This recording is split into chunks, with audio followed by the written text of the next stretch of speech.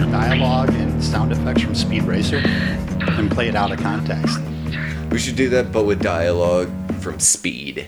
Ooh. That movie rips. What? I got nothing. What do you got to say about Speed? Speed's a good movie. It is. I said nothing negative about Speed. Goddamn right. Speed 2, however. Cruise Control. Ew. Yeah. You mean the one where Jason Patrick's like trying to fuck a 14-year-old deaf girl? Yes, that one. Yeah. But it does have Willem Dafoe being a maniac, so there's that. Well, that's always a plus, but when is he ever not a maniac? There's got to be something. A Time to Kill? I vaguely remember that movie. I think that's the one he's in. It's either that or like Mississippi Burning. I confuse. Oh, where those. he's Where he's the Southern lawyer that stands up for. Yeah, he does chew some scenery, but he's not. He's not a maniac. Yeah. Okay, I'll give you that. You ever see Dog Eat Dog? No. Oh, it's a fucking terrible movie, but it's got Nicolas Cage is in it, and he's actually kind of restrained for Nick Cage. Say but what? Instead, it's Dafoe going nuts. He plays a dude named Mad Dog. Oh. And we're introduced to his character by him, like, shooting dope in this big fat woman's bathroom, and then her, like, finding porn on the computer, and he just murders her and her child.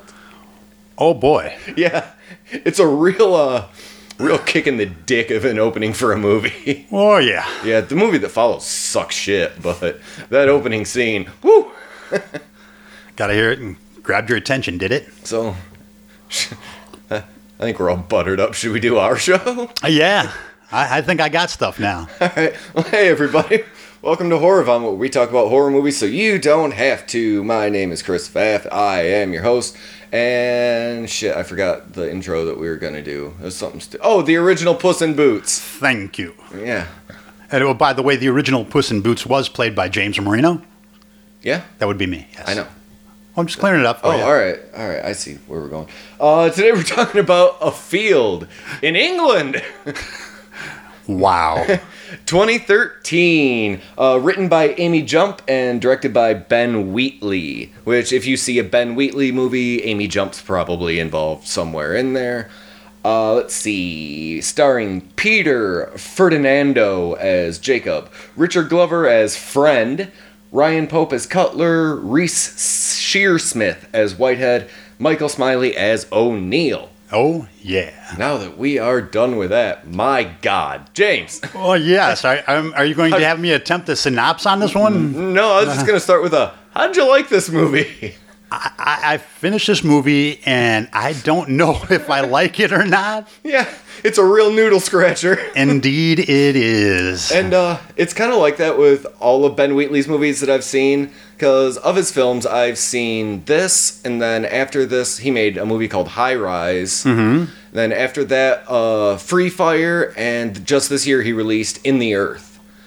And all of his movies have this kind of art house feel like this one does. Mm-hmm. And I think this one may be the weirdest.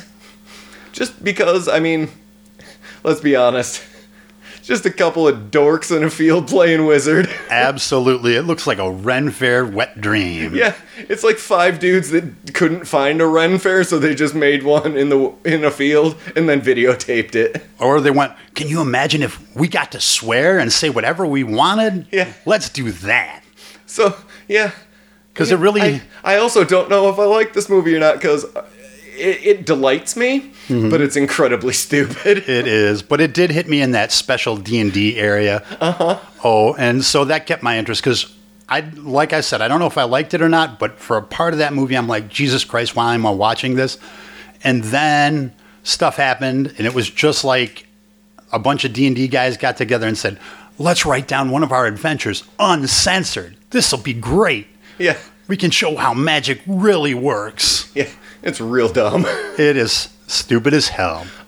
We should also say at the top of this, if anybody hasn't seen it and you do want to see it, there are a lot of, what do they call it, stroboscopic. There's a lot of strobing effects. Hey, I made it all the way through that part, by the way. So if you are affected by that, just a heads up. I mean, they do show it in the movie, but I mean, if you put it on, you're getting like a drink or some popcorn or something, you might not see it. So Just beware so you don't have a fucking seizure. Yeah, seizures aren't good.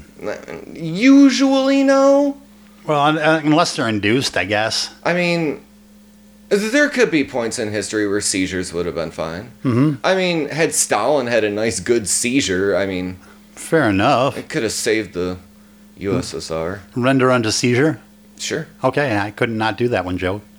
All right. And I'm really sorry for it. I don't know why we tried to get into Russian history for no good reason. We? But... All right, Okay. All right. Anyway, so should we get into this fucking thing? Absolutely. Speaking of history, a lot of that stuff, I will have to give it to them. It looked like they borrowed a lot of very period-specific items for it. Because it does look like it's supposed to. Yeah, because it's set to the backdrop of the English Civil War. Mm-hmm. And I figured out the movie did take place in 1649. Yeah. Yeah. Cool. So that'll make sense later. Yeah. So we begin with Whitehead. Mm-hmm. Who, would you say he's our main character? Absolutely. Absolutely, because he's the only one with an arc throughout the whole thing. Yeah. Him and Friend. Yeah. Well, I mean, Cutler kind of has an arc where he goes from like keeping the peace to being. Okay. Like, yeah. But anyway, so we begin. Well, that's with, a turn rather than an arc. Yeah, fair. All right. So we begin with Whitehead essentially just like hiding, peeing his pants, whimpering, praying to God. Yeah, he's being hunted because he owes somebody something. We don't know anything yet, but we know he's being like he was contracted. He was contracted to get somebody? Yes, and then he didn't, and then the Trower character, who's on horseback, has been sent to murder or at least capture Whitehead. So that's why he's hiding, like, in a ravine. And he is scared. Yeah. And the more pathetic, I will tell you, the characterization on that, you didn't even... Just looking at his face, you were like, oh, dear. Oh, yeah. He gets kicked a lot, doesn't he? Reese Shearsmith, who plays Whitehead, he does a... We talked about it with, I think, Housebound, with the what the fuck face. Yes. Yeah, he has a great what the fuck face. His reactions are amazing. He's annoyed for a good amount of this movie. He gets annoyed, superior, inferior. I mean, it's all there. Yeah. He emotes the hell out of that face. It's great. Absolutely. But anyway, so Trower on horseback sees him because all he had to do was look down. And I didn't notice it until the last time I watched it, but Cutler's with him already. But I think Cutler was coming up the road or something and saw him hiding. Yeah, and went to help him. But either way, the Trower character just catches a spear through his gut. Yep. Which is kind of foreshadowing if you think about it. Yeah.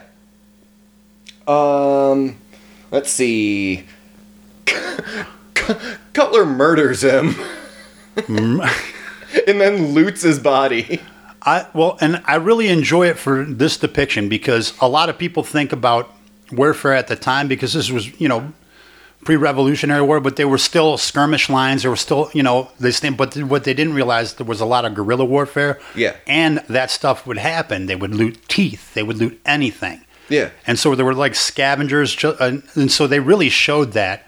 And what they really showed about battle, which I thought was really cool, is nothing, absolute terror, abject horror, nothing. Yes. It's like the true boredom, but the constant fear, and they really, really showed that well in the movie. Yeah, and everything's super fucking bleak. And the loudness of the gunpowder. I mean, because I've heard gunpowder guns go off, and they had that down perfect. But before Trower dies, he dies pointing off into the field. Mm-hmm. And Cutler says, "Looks like you found your sign, friend." Oh, that's right. Then cuts his finger off and takes the ring. Yep. And then a couple shots later, he's stealing his boots. He's putting his foot up to the boots. This one fit. Does this one fit? I really like that humanity hasn't changed. Mm-hmm. Still, to this day, you get your ass beat, someone might take your shoes. You get to keep what you kill. Yeah. It's very funny. Oh, absolutely. And I will say that the thread of humor throughout this entire movie, whenever you thought, oh, Christ, I can't do 2 more seconds, oh, Jesus. Yeah. But I think it's very interesting.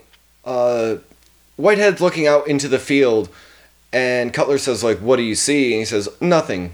for only shadows. Yeah, I didn't get that even one single bit. Well, because it'll come into play later, like when they find the supposed treasure. Oh, because of his ability to scry. Yes. Okay. So we see the Jacob character just getting blown up. Yes. and just meandering pissed offedly over to Friend, who is presumably dead. Yes. Whitehead walks up upon him, and they have a brief conversation. Let's see. They talk about how Whitehead has a master, and Jacob says he's his own man. And after Whitehead says, well, I'm beholden to another, I have a master, I wrote this down verbatim. Jacob says, there's always others, brother. No doubt they find you, they usually do. Meaning, no matter what you do, somebody will always find power over you. Yep. Which actually leads to another thing that I want to talk about again later. Because, it hits even more home now. Yes. That is really cool. Sorry, And then, for some reason, when Cutler walks up, he attacks Whitehead. No idea. But then we kind of establish that Cutler's there to like keep the peace, keep all these people together, because he calms everything down. That's right. And that's another interesting bit of foreshadowing. I didn't even think about that. Because he kind of takes that role right away. Yes. Okay, because when Friend and what's his butt were arguing, Yep. he stopped them. Uh-huh. When Whitehead was freaking out so bad, calmed him. Yep. And he was also said, okay, well, let's all figure this out at the ale house. That was my next note, is that this is the first mention of the ale house. Something that we never see, but is a very specific plot point. So... Well, it's like the bait. It's what's going to get them to move forward. Yes. The idea of the alehouse. Yes. Some sort of respite from this war that they're desperately seeking. Yes. So, and then Friend comes back alive. I wanted to call him Kenny. Yeah. He sits back up and says, "Did somebody mention ale?" And I forgot how he was supposed to have died the first time. I think it was just a war casualty. Okay. Because I don't think... I don't think they showed it. No, the first time that we see him, I believe, is when Jacob walks up and kicks him and he's clearly dead. So I just wanted to pause for a minute because I noted, we're 8 minutes into this film. This is another one of those movies where it quickly establishes we know who Whitehead is. He works for... The Alchemist. Yeah, he has some other special interest. We don't know what yet, but we also know that he's a coward. He's not a soldier. We know that Friend is a dipshit.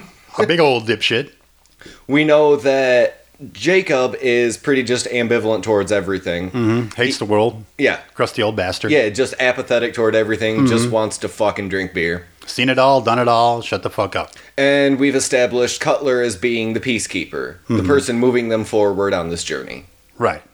So yes, that is 8 minutes in. That is narratively pretty perfect writing. Yes. Well, and I want to say too that what also kept me in is I went on this like I go into any art film knowing it's going to be batshit crazy. And this paid off in spades with batshit crazy. Yeah, and again, going into it too, knowing that or seeing that it's an art house film, like immediately, like, man, there's going to be points where I'm going to be bored. But they threw in enough humor. Yes, they did, because the next scene is all right, so they're walking through the field, and Whitehead's just bitching up a storm about how he's not a soldier, he's not used to this pace, so Jacob grabs him and tells him, well, then fuck off, then. Yes, and I love that, too. And again, Cutler keeps the peace. Okay. Yeah, it's just, okay, this is right before one of my favorite scenes in this whole movie. Yes, and it was kind of fortuitous that Friend says to Whitehead, he says, I believe that we'll endure a better quality of suffering in this man's care. Knowing that whatever this fucking maniac may have in store for them, it's probably better than being on the front lines of war. Yep, and plus it was the bleakness, because they would rather be in war than be in whatever their home is, but they want to be away from the war too. Yes. So this shit must suck bad.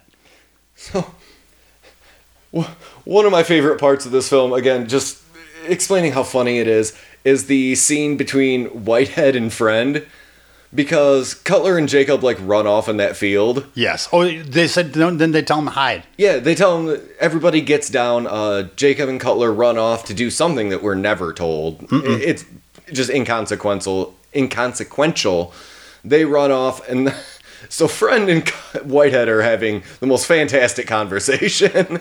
Oh, God, yes. Because Whitehead's a very educated man, never done like manual labor, very into his scholarly duties, and Friend's a grinning idiot. Yep. He's the human equivalent of a mule. I just want to mention one other thing now that I think about it. One of the first shots in the movie, when they were showing them walking, absolutely center, it was this one guy's hand. They mention hands constantly throughout this movie. Yep.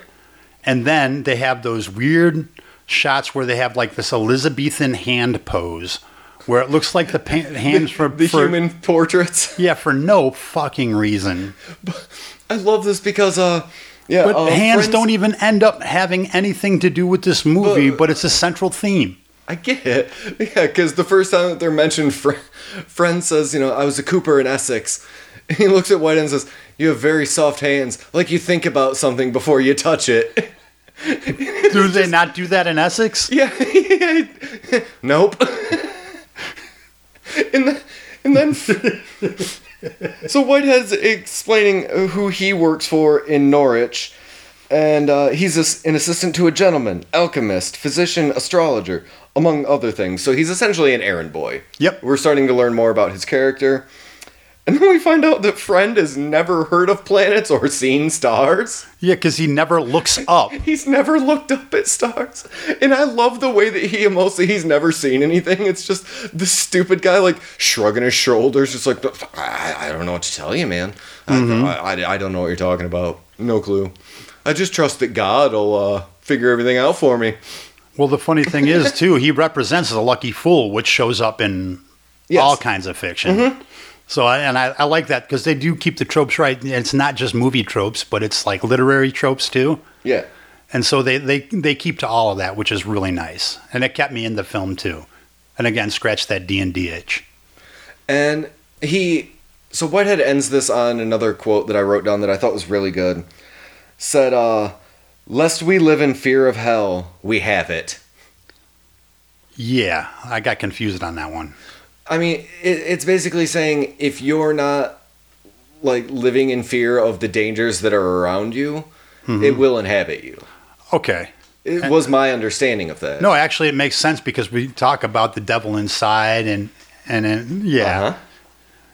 taking in that which is bad and bringing it forth. Okay, yeah, that kind of circles it back right around. Damn art film. Yeah. Making sense and shit. And then obliquely, there is so much of this movie of them just like doing stupid shit. 'Cause there's just another long couple shots of them just wandering through a field, and it is boring. But with the right amount of drugs in your system, you just kind of look at it and be like, it's very hobbity in parts. Look at these assholes. Are they almost to the Shire? Yeah, it's delightful. Because I mean, all right, so Cutler's dressed like a squire. Mm-hmm. Jacob's just dressed like a schlub. Yeah. Friend looks like, your front line, just kind of your serf. Yeah, basically he's a peasant, yeah. And Whitehead's dressed like an asshole with a cape. Yep. And it's just those four dudes marching through a field. And then marching some more. Yep. Marching and talking. Talking and marching. Just looking like total dipshits. Oh, yeah. I love it so much. Yeah, it oddly didn't bore me to death. Because right after that, we get to watch a man take a painful shit. We get to hear grunting for minutes. It's beautiful. The sound of a man taking a painful shit. Just complaining about his balls being on fire and his dick feels like it's going to fall off. It's wonderful. Because, I mean, it's not just funny because he's taking a massive painful shit. It's more that, like, you can tell that they have nothing. It's 16 whatever. There's nothing to do. Mm-hmm. So Friend and Whitehead just wander over and watch him take a painful shit. Is it a boy or a girl? Yeah. And he just falls backwards into some nettles. It was brilliant. Ah, fuck. It was beautiful. And the funny thing is like, that becomes a plot point. Yes, it Is that he does. stung his balls with nettles while taking a painful dump. That's how we get to learn that Whitehead can do some physicianing. Yeah. I didn't need to know he could do physicianing that way, though. So while all this is going on, Cutler's foraging for some mushrooms. And while they're watching Jacob take a dump, he wanders over and throws some mushrooms into the pot that he's cooking. Yes, all kinds of those mushrooms. So, this is when we know that, oh, this shit's about to go right off the rails. Enough mushrooms to feed half a Coachella. Yeah, That's a lot of mushrooms. it was a lot of mushrooms. Indeed. So, they're sitting down and eating, and Whitehead notices that Cutler's not eating. Right, because Cutler is fasting. No, Whitehead is fasting. Whitehead is fasting, that's well, right. he's not fasting, though. He sees that Cutler's not eating. Oh, that's and being right. a smart man, he assumes, oh, this stranger has poisoned us. But he doesn't bother to tell freaking Frack that's with him. Well, yeah, because he can't, because they're all right there in front of Gotcha. him, and Cutler has a fucking gun. Yes. But only one shot. Yeah, Oh, but those shots are doozies. yeah. I mean, I wouldn't want to get pistol whipped with that fucking thing either. Now that looked like it would hurt. It's a fucking blunderbuss. Yeah, it's about 20 pounds of wooden metal right across your noggin. Yeah. That'll wake you right up. So, needless to say, Jacob and friend are tripping dick. Oh, cheese and rice. That is a lot of tripping that they are doing. Yeah, and that's where we get the first living painting scene. Oh, yeah. Yeah, it's just all of them standing still, kinda. Yeah, but it almost looks like classical portraits because of their hand poses. But their hand poses mean diddly shit. I was watching this with somebody not too long ago, and the pose that Whitehead's doing, because he's got like both of his arms out to the side. I know nobody can see this. Yeah, it's a great visual for this podcast. I'm acting this out on an audio medium, but he's doing the same arms as Marilyn Manson in the Beautiful People video. Oh, Christ. When he goes, ah! What do you bet is from a Hieronymus Bosch painting? Yeah.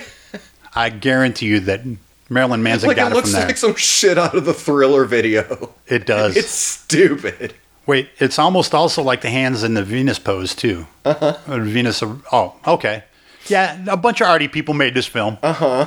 Yeah. And, yeah, that's kind of one of those things with all of Ben Wheatley's movies. It's like, man, this was pretty good, but, this and High Rise might be the most, like, arty of his movies. Mm-hmm. But every once in a while, it's just like, man, all right, well, they clearly just let you make the movie that you wanted to make, and nobody stepped in. Well, I guess you don't hear no well, Mr. Wheatley. Yeah. But this was pretty early on in his career, too. So, I know, so he must, again, had some pictures of people doing something to get the funding for it. Well, before this, he made a movie called Down Terrace that I've never seen, but apparently is really good. Is it about the... Not a clue. Oh, okay. I was going to say, because Down Terrace, it sounds like an English, like, gangbanger film. Well, yeah, I mean, he's British. Ben Wheatley is English, so, I mean, it's possible. Because there was all the terrorist wars and stuff. It was just like... What am I trying to say? My brain's... Oh, it's like the projects in England. Yeah. Are the terraces. Mm-hmm. So, yeah, had to be that. Probably. But he probably put some weird arty shit in there, too. Probably. So, Back to the movie. Here's why I kind of like Ben Wheatley's filmmaking, though. The rope scene.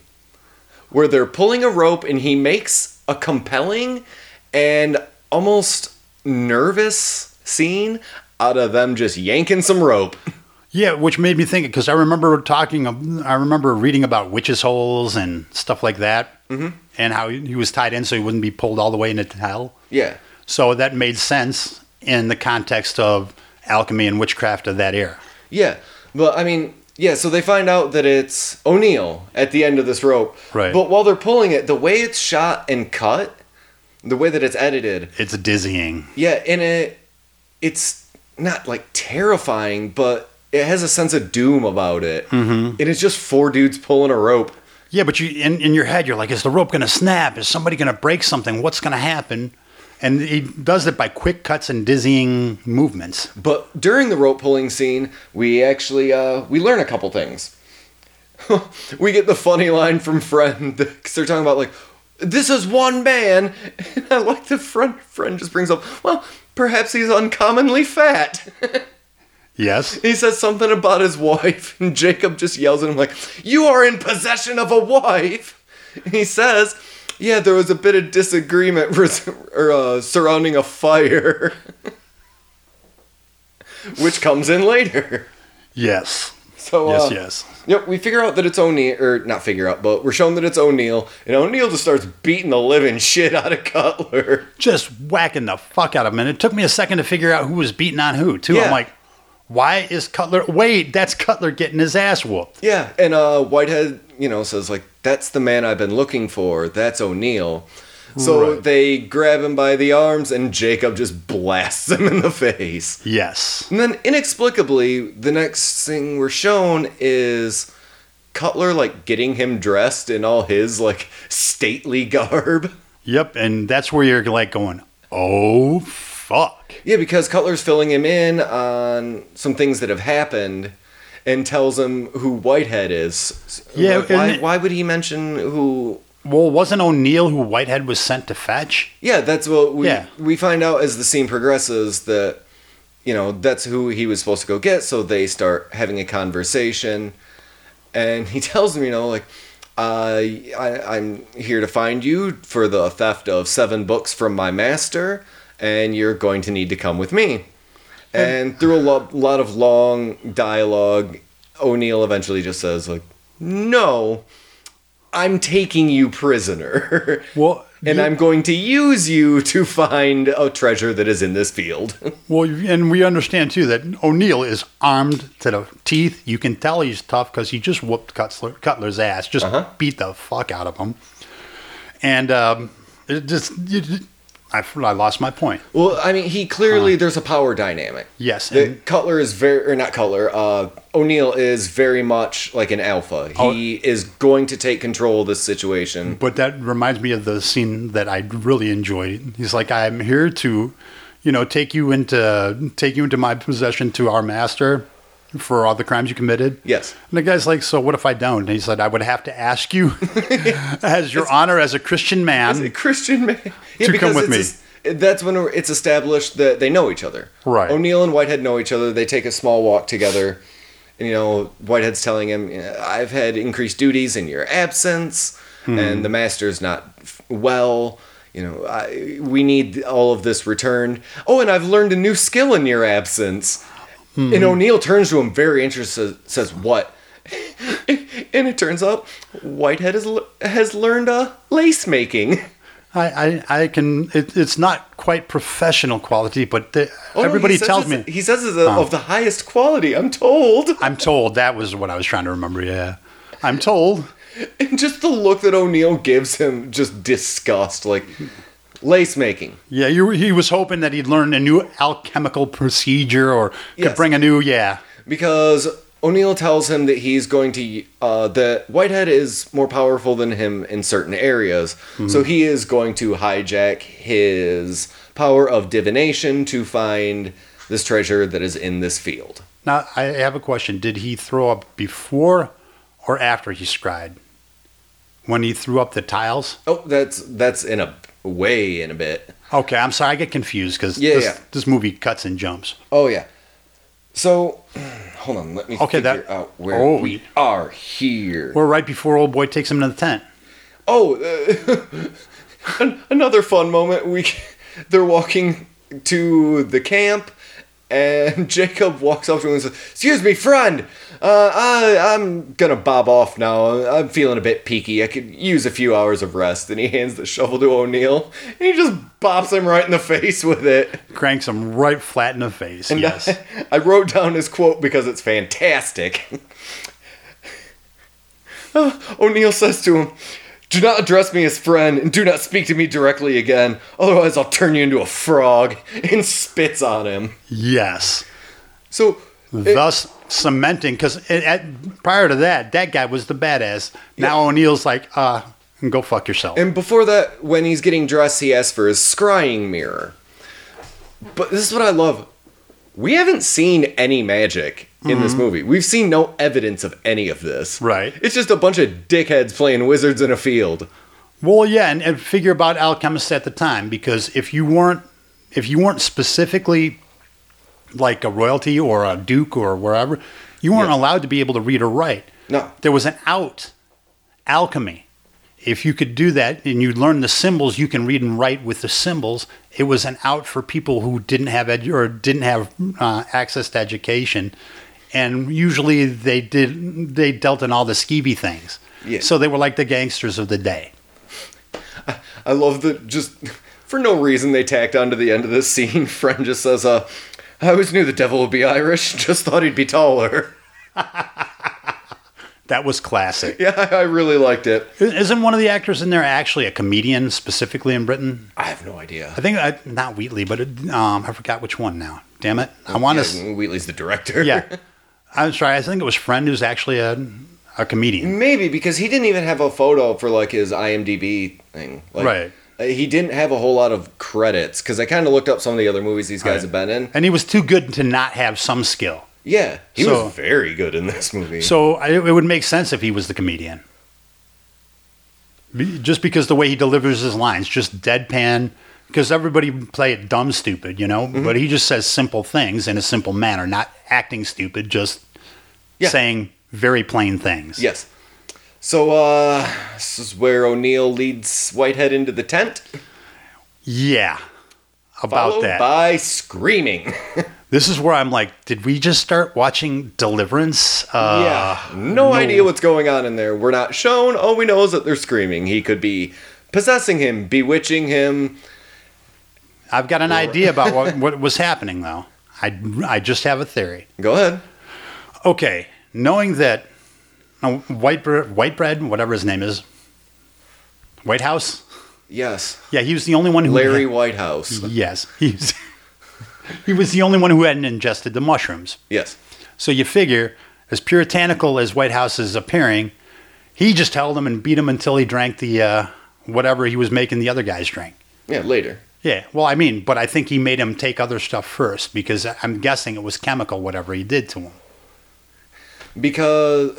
And as much as he was fighting, because he didn't want to do it the first place, he was like, I don't want to take any of this devil shit into me. Yeah. So I think that's what the screaming was. That's fair. Or he was just beating the devil into him. Yeah, one of the two. Because, after this scene that I really hate... Where he comes out with the rope? Yeah, but before we get the longest fucking shot I've ever seen in my life, for no goddamn good reason, Jacob just turns around and looks at the camera and says, what this party lacks is the civilized... What is it? The civilized... Influence of women, yes. Yeah. Wow, I remembered something. Holy shit. Yeah. Yeah, there's no reason for that one, unless, again, I thought it was hinting at Whitehouse's femininity compared to the masculinity of that around him. Yeah, and we've already kind of established that Jacob's just like a boorish male who just wants to drink and fuck. Oh, yeah, and it's made abundantly clear. So, for about, what would you say, 35 minutes, we're shown Whitehead running out of this tent with a rope around him? Yes. Looking absolutely possessed? Yes, with his head cocked and his ghastly smile on his face. Just running with his arms out in odd position, which actually... Did you notice who he looks like? Who? He looks like Dio. Oh, Jesus, he looks like Ronnie James Dio. Oh, jeez. It was pretty bitchin'. Oh, I got to watch that scene again just to see it. We'll watch it after we're done with this. But it's very funny. I noticed it takes forever. Right, but notice how he's holding his arms? Yes. Again, this comes back near the end of the movie. There's a scene where he's running towards a tree. The tree has branches that are almost exactly to the billow of his blouse matched, and he's running towards that tree with a big black disc in front of him. Right. So, it predates it. That is the exact pose that he does later in the movie, which I thought was interesting now, again, that I noticed it. But after we have to endure this super long shot of him running out of the tent, we're treated to an absolutely delightful scene of them running him like a truffle pig. Yes. With a delightful jaunty tune in the background. It was like Benny Hill. Yeah. And Jacob and friend are swigging from like a brown leather skin cask. No, it looked like an honest God little brown jug. Yeah. But it was like a gourd almost, really. A brown gourd? Yeah, they're just pounding on that. Yeah, and they're just happy as all shit to be involved in whatever the fuck is going on. Ooh, we're chasing somebody. There's a rope. Ooh, yeah. So they're running him in this field, and eventually he stops and says, "Here!" So, and that's when O'Neill grabs him and says, "You declined my associate, but you'll imbibe for me," and grabs him by the throat and pours whatever liquid is in that bottle into him. It looked like the mushroom wine. It looked because there were chunks in it and stuff. So I'm guessing. Were there?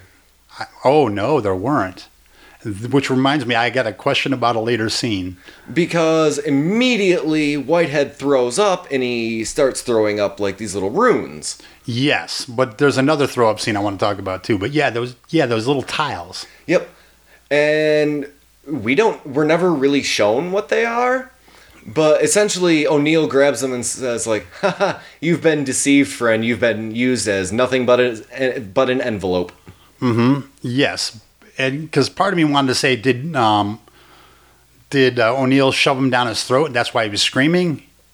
He was an envelope for the spell for the scrying, or was he sent with that stuff inside him from the other alchemist? I'm not sure. That's a good question. Because again, another think piece, and that's one good thing about this movie. I had to think a bunch, even though it was stupid as shit. There's so many little spots that you have to really think about. Yeah. And depending on how you interpret them, the entire movie shifts. Yes. And it'll shift again. And this is why I talk about the growth of Whitehead. God, why can't I think of that name? Because you're a dummy. Well, fair enough. I must be friend. But yeah, it shows the growth all the way throughout the movie. So you're laughing at this. I said growth. Okay, shut up. No, I was laughing because you don't have the charisma of friend. Why, thank you. Go fuck yourself. Friend is delightful. You're a real drag. Well, shut up. Oh. You're stupid. I'm kidding. Okay, I'll let go of my pillow now. Yeah, and that's where he says, open up and let the devil in. Open up and let the devil in. This is the first time that we hear it. Yes, and we'll hear it a few more times too. But again, that's what that line made me again think before I threw up the stuff. Again, I went and thought back. Well, maybe he put more of the devil in him. Again, there's confusing parts of this movie too. Yeah, and it's made that way for a reason. And also, if we think about the fact that almost all the action takes place in one or two fields, much like the movie Housebound, you never get a real sense of the whole area because you can never figure out which direction is which, even within scene, because they switch camera position. Back against that because that's like a closed set. This all just takes place in a field. Right. You don't need to know the geography. Well, you kind of, when they're wandering, I'd like to know in relation to the tent because it seems to make sense if I'm trying to figure out what Whitehead is doing with the scrying. It's like the scene where they were running. Again, I didn't know which direction was which, and I thought it was a purposeful decision. Yeah. And not even due to budget constraints, but due to the nature of the movie.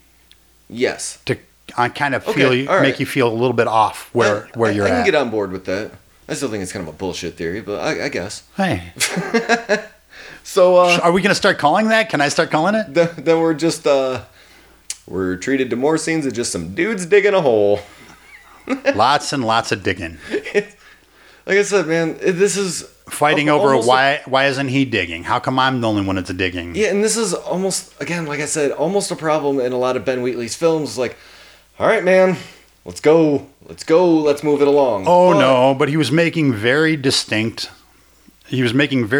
comments on class structure. Yes. We've got the big guy in the tent, second in command, sitting on his ass, attending to the workers. Yes. And then the lower class in the pit. and they're digging. Now, we got to take a look at... mainly Jacob and Friend in the pit. Absolutely. And again, there was a group called the Diggers in 49? Sure. Yeah, well, again, they were a big group, and they were fighting because of the English Civil War, and they were fighting over who's going through the throne. And they were basically representing Friend and what's his butt. They were saying, okay, how come we always have to be the ones? Why do the lords own the land? The land should be for everybody. Yeah. And that's when what's his face kept going, I am my own man, while he was digging. I am my own man. He's not part of anything. This ground is his. Even though he's being forced to do it, he's saying this is mine and I'm taking ownership of who I am. And that's what the Diggers did. So there's like about 5 things he's saying there, which is probably why he lingered as long as he did on that scene. That's fair. So Jacob collapses and Whitehead's about to attend to him. We get another living painting. Yes. And then a good shot of a real diseased dick. Full cock and balls. Man. With Whitehead staring at it with a magnifying glass. Oh dear, and it's very funny. You didn't need a magnifying glass for that shanker. It was right looking at you. I'm glad I watched this on a small screen because I wouldn't want to see 10 feet of dick with a 5 feet of shanker. It was not good. So he's diagnosed with syphilis. Gentleman's disease. And he says, I have it all written down. And so Jacob says, is that all? Whitehead says, no, I've also detected some gout, bloody flux, apostema of the mouth, pissing disease, St. Anthony's fire, iliac's passion, hemorrhoids, and palsy brought on by drink. And in the best part, Jacob just says to him, so I'm not bewitched then. I'm not going to turn into a frog. Says, no, that is the least of your concerns. Well, that and plague seem to be the only 2 ailments you're not suffering from. I thought I was going to bust a stitch. I laughed so hard at that scene. It's so good. Oh, dear. And then he goes to make a poultice. He runs out to the field to collect herbs, etc., to attend to the gentleman's business. Yes. So he gives Jacob the poultice, and Jacob, in a oddly vulnerable moment, says thank you. Yes. Like he's starting to kind of realize that it's just the 3 of them against these 2 maniacs. Mm-hmm. So, But also remember that there seemed to prior to getting to O'Neill, he even seemed to befriend a little bit. They all seemed to be a little more of a cohesive group as they were walking to O'Neill. Yes. Even the schmuck guy. Yep. And this is where we see Whitehead drinking from the bottle of his own free will now. Again, ingratiating himself to the lower classes because he's enslaved just the same as them. Mm-hmm. It's very good. So, yes. And we get the, goodness gracious, the black ball of fire. No idea. I'm trying to remember where, because This is like the only effect in the film, too. Oh. Well, kind of. That's where he's tripping balls. Is that the one where they're showing the tree and the flashing of all the faces going back? No, that's towards the end of the movie, isn't it? Yes. Okay, because This is the first time that he sees it. And then Jacob and Friend start fighting because Friend's going to be a better slave than Jacob is. Yes, okay, yes. Because that's where he sees the cracked glass and he's starting to see shit. And then we get treated to our second dick. Yeah. Because Cutler starts pissing on them. Oddly, he's got his joint right next to his gun, and he's peeing on everybody, peeing from his gun. It was... Yeah. We get to see a shot in a film of a man firing a gun next to his dick. And I wasn't sure if it was like a Pulp Fiction accidental bumping, or he meant to shoot him. Oh, he meant to shoot him. Okay, I wasn't sure, but why would you shoot a flintlock pistol right next to your junk? Yeah. Yeah, that's why I thought it was an accident, because I'm not going to be sitting there doing a live black powder thing right next to my shit. No. So, Oh, by the way, shoot stuff. Fuck out of Friend. Yes. And we get Friend's great dying scene. Mm-hmm. Which, my second favorite line in the entire movie. He says something about, tell my wife. Or it's kind of depressing because Jacob grabs him and says, friend, says, those words sound good on your lips. The other man uses them more of a fire or a poking stick. And I've never had so many friends as I've ever had in this field. So he explains that he did burn down his wife's husband's barn. Yep. And that he fucked the Christ out of her sister. Many, many, many, many times. Like a prized sow. Which brings up a whole nother kettle of fish right there. Yeah. Yeah, about... that's a little Just gross. watching this idiot die and just like, you know what? No regrets. I'm glad I fucked her sister and burned that barn. Fuck them all. I hate my wife. That was the best line. Tell my wife. I hate her. I was like, absolutely. Because you were obviously expecting the opposite, so... So, here's the first time that we definitively see magic, though. Because Cutler's digging, and we get the giant, just the loudest shit, just boing, that rings out across the field, presumably. Right. So... And now we see that when he actually gets it and he's scraping it off. This is where, too, that he calls O'Neill. He says, I found it. I found the treasure. We should, before unearthing it, we should go celebrate at the alehouse. And Cutler says there never was an alehouse. Well, O'Neill tells him, Yeah, sorry. Yeah, O'Neill tells him, like, there never was an alehouse. It was a figment of your imagination.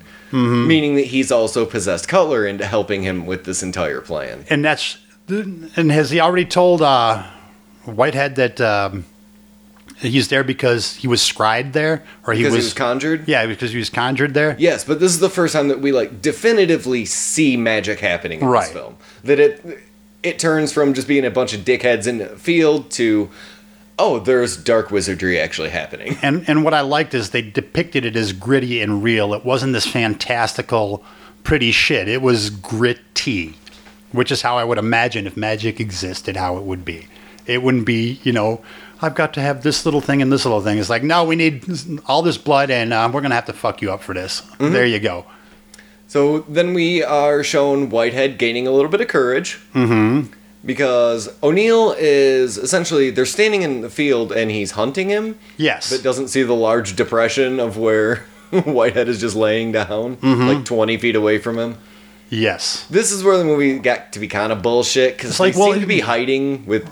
He buried Friend, but it looked like he was laying directly on top of where he had buried Friend for some reason. Yeah. But, long story short, he gulps down a shitload of mushrooms, too. Yep. And this movie... Woof. Ooh, woof. Well, and I love the line, too, because he holds up one mushroom. He says, I'm going to let the devil inside. I have it right here. I want you to remember, because I'll fuck that up. He says, I shall chew up all the selfish scheming and ill intentions men like you force upon men like me and bury it in the stomach of this place. So he was getting mushroomed up to go berserk. Alright, so since I refused to watch it, what happens in this entire Strobe scene? Okay, have you allegedly ever ingested psychedelics and tripped your balls off? Allegedly. Yes. A few times. Well, it has been alleged that I've never heard of drugs. Right, but it has been alleged that I may have partaken, and it actually, the effects actually mimicked some of the stuff you would see, where things morph into each other, but stay symmetrical, and then they go amorphous and symmetrical again. And as an art piece, it was pretty, and it was pretty accurate if you've done psychedelics. And like I said, I can't watch strobing effects. I'm not epileptic. It just really bothers me. Right. So I had to look away because it's not just a shortcut. This is, good 3-4 minutes? Right, and there's a lot of symbolism in there because when the faces merge into other faces, you're seeing, again, Whitehead's going from wuss to almost being O'Neill. And you see that as the faces merge, and you can see the group that considered themselves friends merge and then dissipate. And so there was a lot of symbolism. There was a lot of stuff there, but it was a fucking hard watch. Even when I knew what was happening, and it doesn't bother me that much, it was hard to look at. Well, just speaking as far as like filmmaking, it's an incredible piece of editing. Oh hell yeah! I don't know how the fuck they It did must have any taken of that. forever. I bet you half their budget went for that. Yeah, I mean, unless they did it themselves. Well, the rest went for the 2 special effects that made this movie The Business. Yeah, and I think a couple practical effects from explosions early on in the film. That's Yes. about it. But they were well done. Like this movie, essentially, like minus all any effect, like the black hole effect shots or any of that, they could have made this movie for like $200. Yeah, It's just them in a field with a bunch of shit that they made as far as costumes. because they wrote all it down, and I bet you they went to the local like reenactors. Yeah. Because the British are just as nerdy, if not more nerdy, when it comes to that shit. So if they wanted all the period stuff, we need stuff from this year, nothing after. I bet you the local historical society said, okay, but don't fuck anything up. Probably didn't cost them anything. All right, so here's where my notes end because, woo, the end of this is goddamn wild. Abso-fucking-lutely. So, just an enormous wind picks up. Yes, and we're not sure whether it's coincidental that the wind picks up or if Whitehead's doing it. Yeah. Because he's finally feeling his oats. He's like, oh, fuck this guy. He stands up, but as he stands up, he does that weird pose again with his arms oddly at his sides a little bit before he brings them completely up as the wind picks up. Yes. He does that weird tree pose that we see him do when he's scrying. Yes. And so, because of that, maybe that's his magic pose. I don't know. But so they're all in this field, and it's intentionally like ADR'd lines. Mm-hmm. Like it's intentional voiceover. Yeah. But it's done in such a way that the sound design on this sounded so good because they matched it up pretty perfectly. Yeah. But I don't want to say like their voices are done wispy like. No, but there's a difference in that voice. They're almost muted and very calm for the strange situation. I think what happens is maybe there was a little compression in there. Like they did the ADR voice, and when they put it in, it might have been compressed a little bit. Well, because when you see the scene with the wind howling like that, they would have to be yelling and screaming, and Right. visually they are yelling, but all of their voices are in normal tone. Mm-hmm. It's very good. It's very just visually striking because Yes. it's off. It's very, very off. Yes, and there's so much about this movie that puts you off on purpose so that you feel unsettled. Yes. And that's another way of doing it. And now I'm trying to remember because you're talking about the black hole effect. There's a matte picture. I swear it looks like the round discs in front of microphones. It's exactly what it looks like. Yeah. But there was one with the cracked glass that I noticed earlier, and I'm trying to remember how early in the movie. I think it was at the halfway point where they show a cracked glass visual. I think it was during one of the hallucinations. And that comes into effect at the end of the movie when he's going through O'Neill's shit. Yes. That cracked glass is one of the last things you see before the end of the movie. Mm-hmm. So, wow. So O'Neill is talking to Cutler, and I don't remember what they're saying to each other, but O'Neill shoves a gun into his mouth and says, "Let the devil in."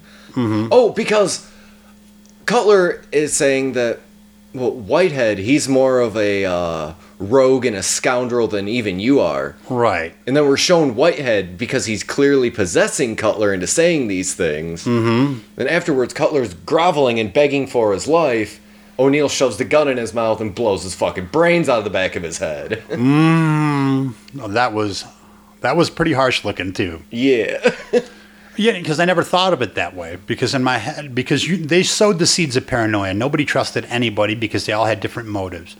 And two of them were tripping dick. Yes, and everybody was tripping dick for part of the movie. Yeah. So yeah, but there was all that built-in paranoia too, outside of the magic, outside of that, because again, they're showing the differences in keeping secrets from the upper class, keeping secrets from the lower class, and forcing them to do things through means Yes. that the poor people don't have. Mm-hmm. So that's all shown again in that light. So, let's see. They get into a gunfight. Oh, it's a wonderful because again, Because Friend's back. again, I wanted to call him Kenny because boom, he showed back up. Yeah. And because and they're talking in the one pit, And wait, didn't I forget the name? Whitehead, Cutler, Friend. and what was the other one's O'Neill. name? Oh no, O'Neill. But what the other guy? The guy with the guy with the shanker. Jacob. Yeah, Jacob and Did you watch this movie? I am so shitty with names. I fuck up names of people I've known for years. So yes, I did watch that. They get into a gunfight, and Jacob shoots O'Neill in the leg. Great effect, because he shoots him in the goddamn leg, and it literally blows his fucking leg apart. And they show the leg shear off and fall with the bone and the blood gushing. Because it's cracked the bone to cause, like, structural integrity failure, and he just falls, and it essentially rips his leg off. Oh, it was. And O'Neill shoots Jacob in the gut. He falls back, and Whitehead says, I will administer physic to you in just a moment, because they're all wondering why Friend's back. Absolutely. And another scene, too. Well, that sets up the scene, too, where they're reloading. They're trying to reload in the hole. Yep. O'Neill's one shot down. He's trying to reload. I think he gets reloaded when all of a sudden Friend jumps up with that pike and is running towards him. Yeah. Running towards him. I'm going to get you. Just caps him. Pow. Kills Friend again. Yep. It's like, wow. I just thought Friend would never end. So, should we get to the fantastic conclusion? Oh, indeed, we shall. Because while O'Neill is crawling away, Whitehead walks up with his flintlock pistol and blows his fucking face off. Just off. Gone, the whole thing. He is a hollow shell of a skull. Wow. It is amazing. That movie, even if I don't know if I like it or not, a couple shots in this movie, I was just like, yeah, that's just nice. So, I don't understand the ending to this at all. I kind of do and don't. Go for it, because I'm lost. Okay. We've watched Whitehead go from a sniveling little shit. Yeah, a twerp. Yes. We see him get braver and braver and braver facing O'Neill, the person he was tasked to bring back. Okay? And in the end, we see him in O'Neill's cloak, in O'Neill's hat, pistols all around. He's become him. Yes. Right. Again, going to the shot. Black disc, then it goes to the shot where he's walking towards the tree with his arms in the tree. So it's like he's completely become the person that he was supposed to become. Okay? And then it goes right back to the hedge where he was hiding the very first place. He's hiding in the hedge. The guy's coming up on the horse. But then O'Neill shows, or not O'Neill, Friend and what's his bud, whose name I can't... Jacob show back up. Yes. So, like, is the guy tripping balls, or did he magic himself up to be strong to go on this mission, or... Not a clue. Or is it part of the mushroom trip? Maybe he accidentally ingested mushrooms and this is a fever dream of his. Well, that is something I wanted to talk about at the end, is that cask that they're carrying and drinking from, because it should be empty. All the people that are drinking from it, but it never does empty. But it never empties. So, is that liquor that they've refilled and they're just drinking booze, or is that some sort of magic elixir that's warping their minds? Again, well, there's no way to tell, because this movie flies so off the rails that there's no way to really track what's following. Right. But my interpretation was that, that it is a magic flask that they filled with something to enchant the people who drink from it. Because we never see O'Neill drink from it, I don't believe. We see everybody else. Everybody else drinks from this, except for him. Did Cutler drink from it? Yes. Yes, he did, yes. While they were digging. Okay. Yeah, O'Neill is the only one. So what does that represent? Or is that just a magical item? I don't know. Yeah, I don't know. Okay, so here's the main point that I wanted to get to at the end of this. What's the point of this movie? Does this movie have a fucking point? Well, inherently it has several political points. It probably has 100 points that I don't even know because I have no reference for. It makes reference to things, but it's not saying anything. Does this movie have a point? Again, it has about as much of a point as whether I know whether I like it or not. It entertained the living shit out of me. Well, we said that it points for that. It was a beautiful mess. Yes. It was a beautiful mess. I believe that is, the text thread that we sent. You sent it first, like, yeah, that's accurate. It is a beautiful mess. Would I watch it again? On purpose? No. Not immediately. Maybe under the right circumstances, I'll be like, oh, I gotta see this movie. I mean, here's the thing. Would you recommend it?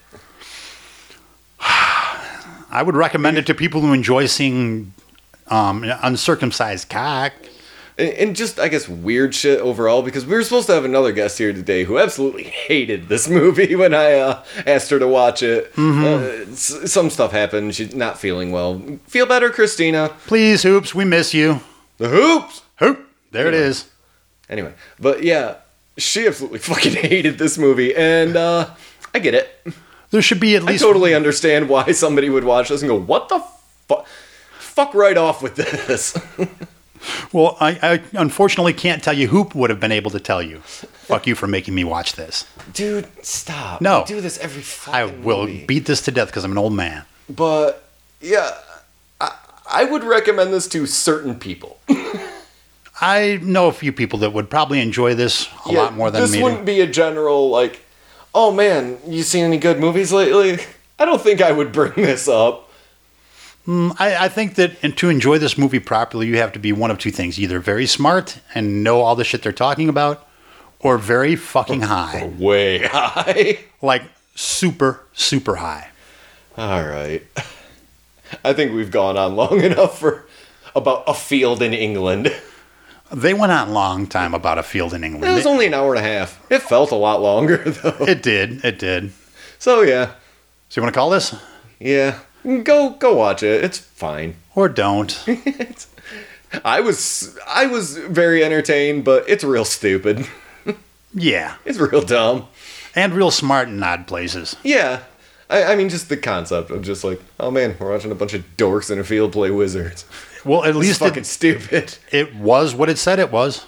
Yeah. It was a field in England. It was a field, and specifically in England, correct? The countryside of Surrey. You win this round, Ben Wheatley. Damn you, Ben Wheatley. We'll get you. Damn your eyes. All right. James, anything to plug? Not this week. Yeah, me either. All right. Just this. You're already here. Fuck yeah. It's fine. Tell your friends, or don't. Yeah, I wouldn't. I have a tough time listening myself. In fact, I don't tell my friends, and I'm doing this. But all right. Well, we'll see you next week, everybody. Good night. Bye.